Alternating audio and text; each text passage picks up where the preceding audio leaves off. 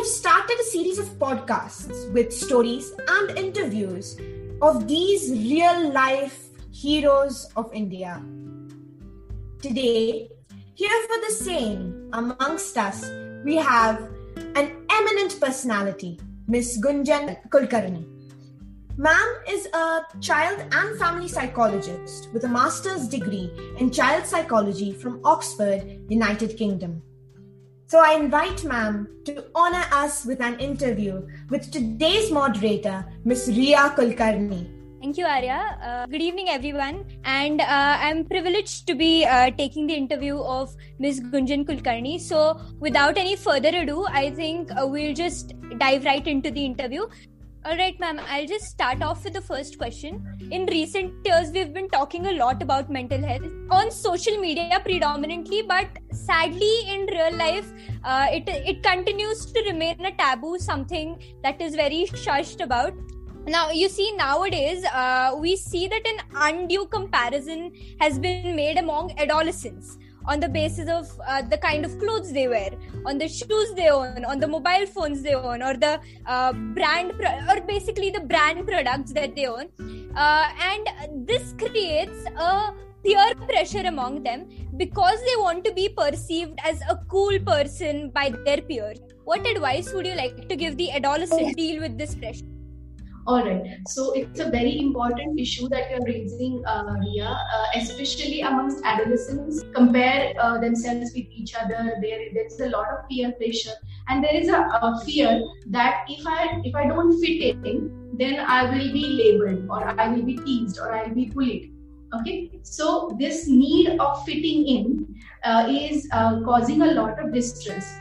Not only emotional distress, but also financial distress on the parents, because not everybody can afford all the brand products, and probably it is not necessary also.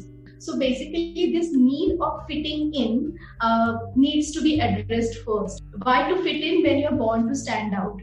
So every person is a very different and unique kind of person.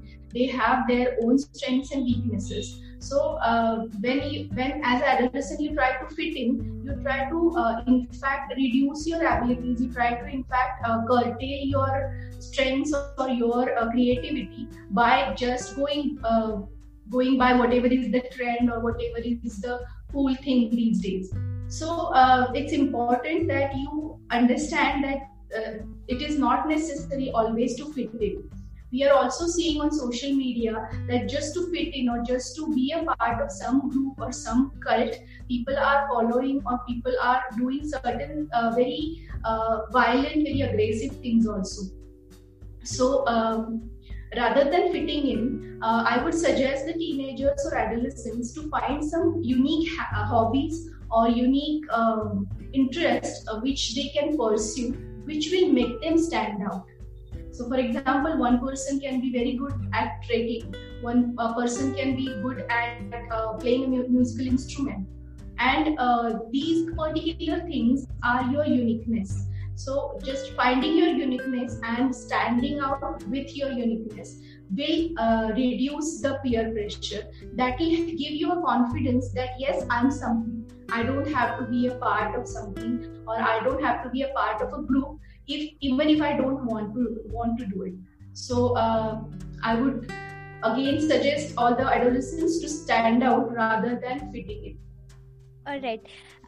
Thank you, ma'am. Now, just to follow up on the question that we started off with, as I spoke about the lot of social media pressure that builds up on the teenagers. Now, social media accounts are something that have become inevitable, recently at least, because, that they are the means of staying connected with your friends, at least in these pandemic times. So, how do teenagers, deal with that social media pressure? I have to get these many likes. It is rather than calling it a pressure, we call it as a tool. It is a tool which can be utilized in whatever manner you can. So it is a very good tool to reach out to people, as you rightly said, to connect with people in such pandemic conditions, for need and to help people, to reach out to people. So rather than banning it completely, or rather than saying that it is completely useless, it just takes you to a wrong path, let's just try to utilize it in a right manner. Simple example, when human being they discovered a fire. So fire can be utilized in a very right manner, food, everyday food, and it can also be very disastrous. So there is a lot of peer pressure that आपको इतने likes मिलने चाहिए, then you need to be perfect, you need to show your image in such a way. See, basically, first we need to understand why teenagers get attracted to social media. Now, first thing is, you can hide what you really are. You can be a completely different person on social media. You can keep showing some goody picture of yourself on social media. Another thing is, you can be faceless. You can talk to people. There is a lot of trolling or cyberbullying happening, where the person doesn't have to show their identity, and still they can target somebody, still they can bully somebody. It's a very wrong terrain where certain teenagers are going, just so that they can hide their identity, so that they don't have to come in front of people face to face. So social media is used for that purpose also. So understand your emotional boundaries, understand your network area, if I will. So just understand it. And important thing is in regards to peer pressure as well as in regards to cyberbullying, communication with a trusted adult is must. Because as an adolescent, there are certain things certain hurdles which we are not aware about. So communicating with your parents or some trusted adults, some teachers who can understand you, who would be able to guide you better. So just communicating with them, telling them that this is happening on my social media, this is where I'm feeling a little uncomfortable, what should I do? So take help, take guidance, and use this platform wisely. Okay, thank you, ma'am. Definitely very helpful. Now we are moving ahead with a different segment of the adolescent part itself. So, as all of you might know, a lot of interaction has been going about substance and substance abuse in the media. But it has been observed that school-going adolescents, especially, they're falling prey to this substance. And so, what is your opinion? Right. Again, that is a fear of fitting in. I would look at this case of SSR as an opportunity in disguise, that this issue of drugs has surfaced again. This is persistent issue in our country, and this is surfaced and it is talked about quite a lot with this case. So right now we need to give attention to this issue. It's a peer pressure, because if I don't try something, then I'll be go out of the group. I'll be teased. I'll be looked down upon.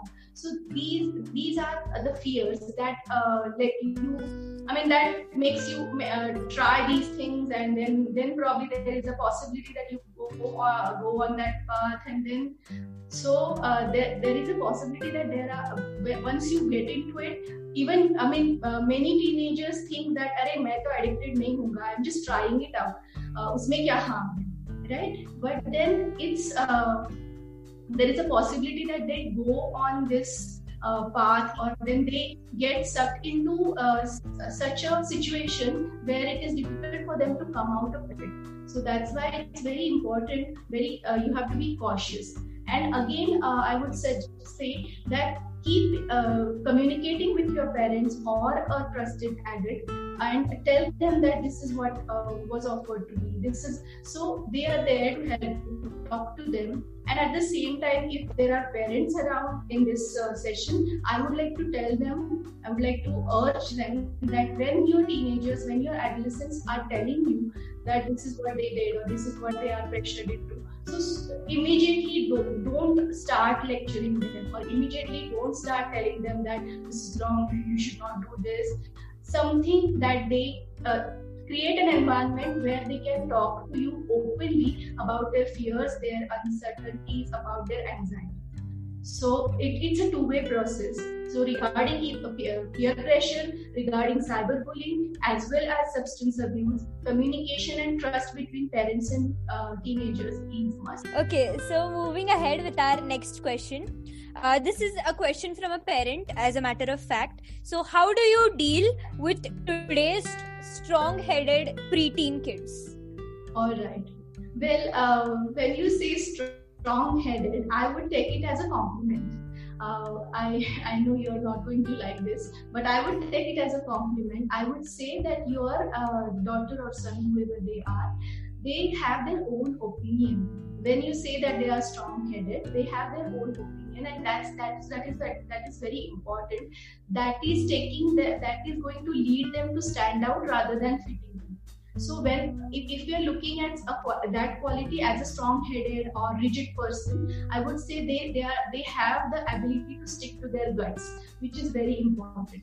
This question has come from parents, so I am addressing to parents mainly that as parents we are growing with our children. So when they are into their preteens, children are into their preteens, then we are into our preteens also. So we have to change our communication with our children. Like when they are babies, we talk to them in a very my sweet child, mera bacha, and these kind of things.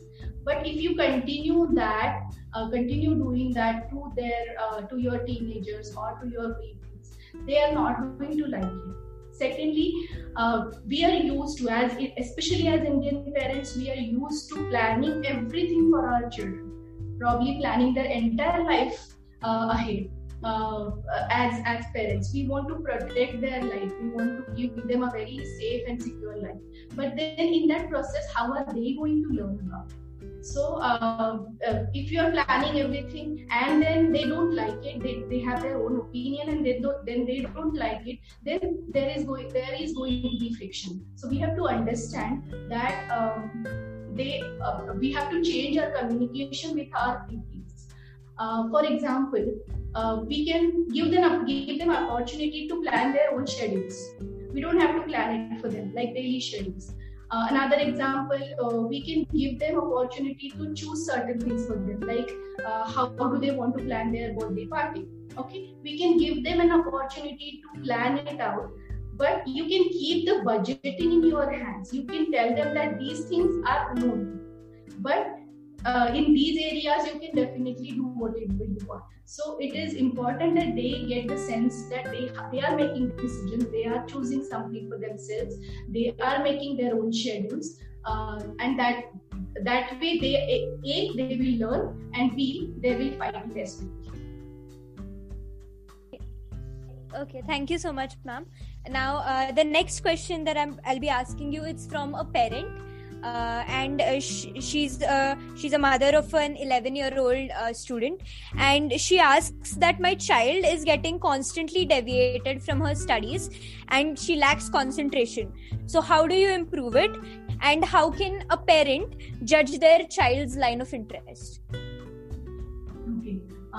See, basically, it would be very unfair if I comment on her lack of concentration without knowing any other background, like how she is in academics, what is the family background, what is her academic performance, has it suddenly dropped or it is always been the case. So I would refrain myself from commenting anything on that.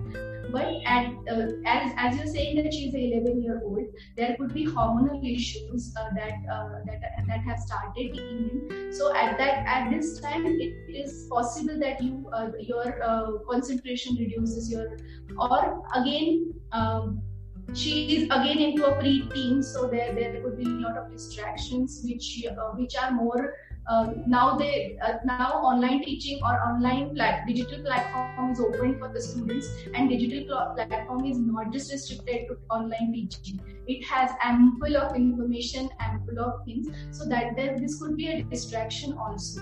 So to improve concentration, you can find ways to make the studying fun, and trying to learn. I mean, she can learn through activities, and that's a good way of teaching. Like for example, when you're cooking, we can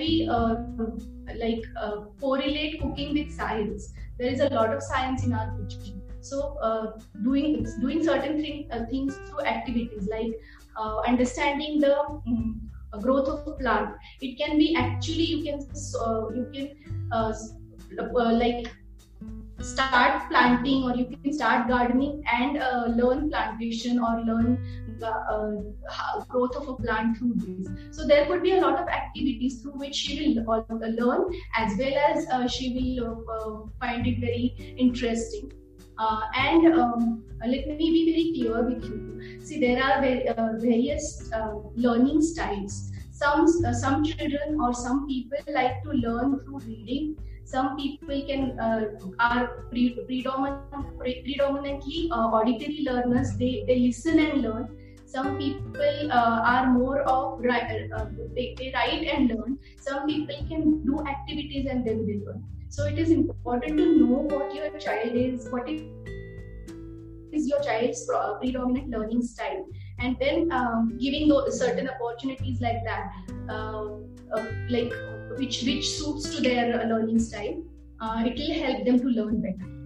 And your second question was about how to judge your child's inclination, right? See, I always believe that as parents, we are best observers of our children. We have seen them like growing in front of our eyes. So we can keep observing them, what they are interested in, what are their qualities. Are they interested in observing? Are they very good at observing? Are they good at memorizing? Are they good at singing or dancing, performing arts? So we are best judge for that. We can observe it in front of our eyes. I would say at this age, at the age of 11, there is no need to fix any career alternative for her, or to plan something for her that yes, mera beta engineer banega kind of thing. So you should not do this. So it's a process that you can go through. You can observe your child's inclinations, their interests. You can note it down, and probably at the age of 8th or 9th grade, you can get their aptitude, interest, personality test done, and it can throw more light on what they are good at. Also, at the age of 11, it is a good start. Good age where you can start talking to them about different career alternatives. So they can start thinking that this particular career alternative has these qualities. This particular career alternative can give me these kind of opportunities. So you can start talking to them about careers. I would suggest don't fix anything at this point. Okay. Thank you, ma'am. Definitely helpful. Now, the next two questions that we are going ahead with is, why does positive parenting play an important role in a child's life? And what is a reasonable parenting style? I like this question because it says positive parenting, as well as it asks about what is reasonable, because we also have to find a balance. Positive parenting is definitely a good platform or good parenting style, or it can fetch it can fetch good results. However, sometimes it can be very idealistic also. As parents, we are human, so we have to give ourselves some opportunities to fail also, because we need to give ourselves that kind of leverage that we can, that's okay, we can fail sometimes. Right, but when we say positive parenting, it the word itself tells you that looking at your parenting more positively, in a more constructive manner. So it focuses on your child's strengths rather than weaknesses. So nobody has given birth to any bad child, right? So we need to, every child or every person for that matter is a package of strengths and weaknesses. So we have to give focus to the strengths rather than focusing on weaknesses. Positive parenting also tells you not to compare your child with anybody else, because everybody is unique. So they have their own pace of learning, they have their own pace of growth. So it also tells you not to compare any child with the other. Right, ma'am. But thank you so much for summing it up so beautifully. First of all, thank you, Ria, and thanks to your school for arranging this kind of interaction between students, parents, and me. It was lovely interacting with you all. And whenever in future, I would like to physically meet you all also, whenever the time permits. And all the best to all of you. Most of you are in 10th grade, I guess. So all the best for your exam, and all the best to other students for their future. Thank you, ma'am. Thank you.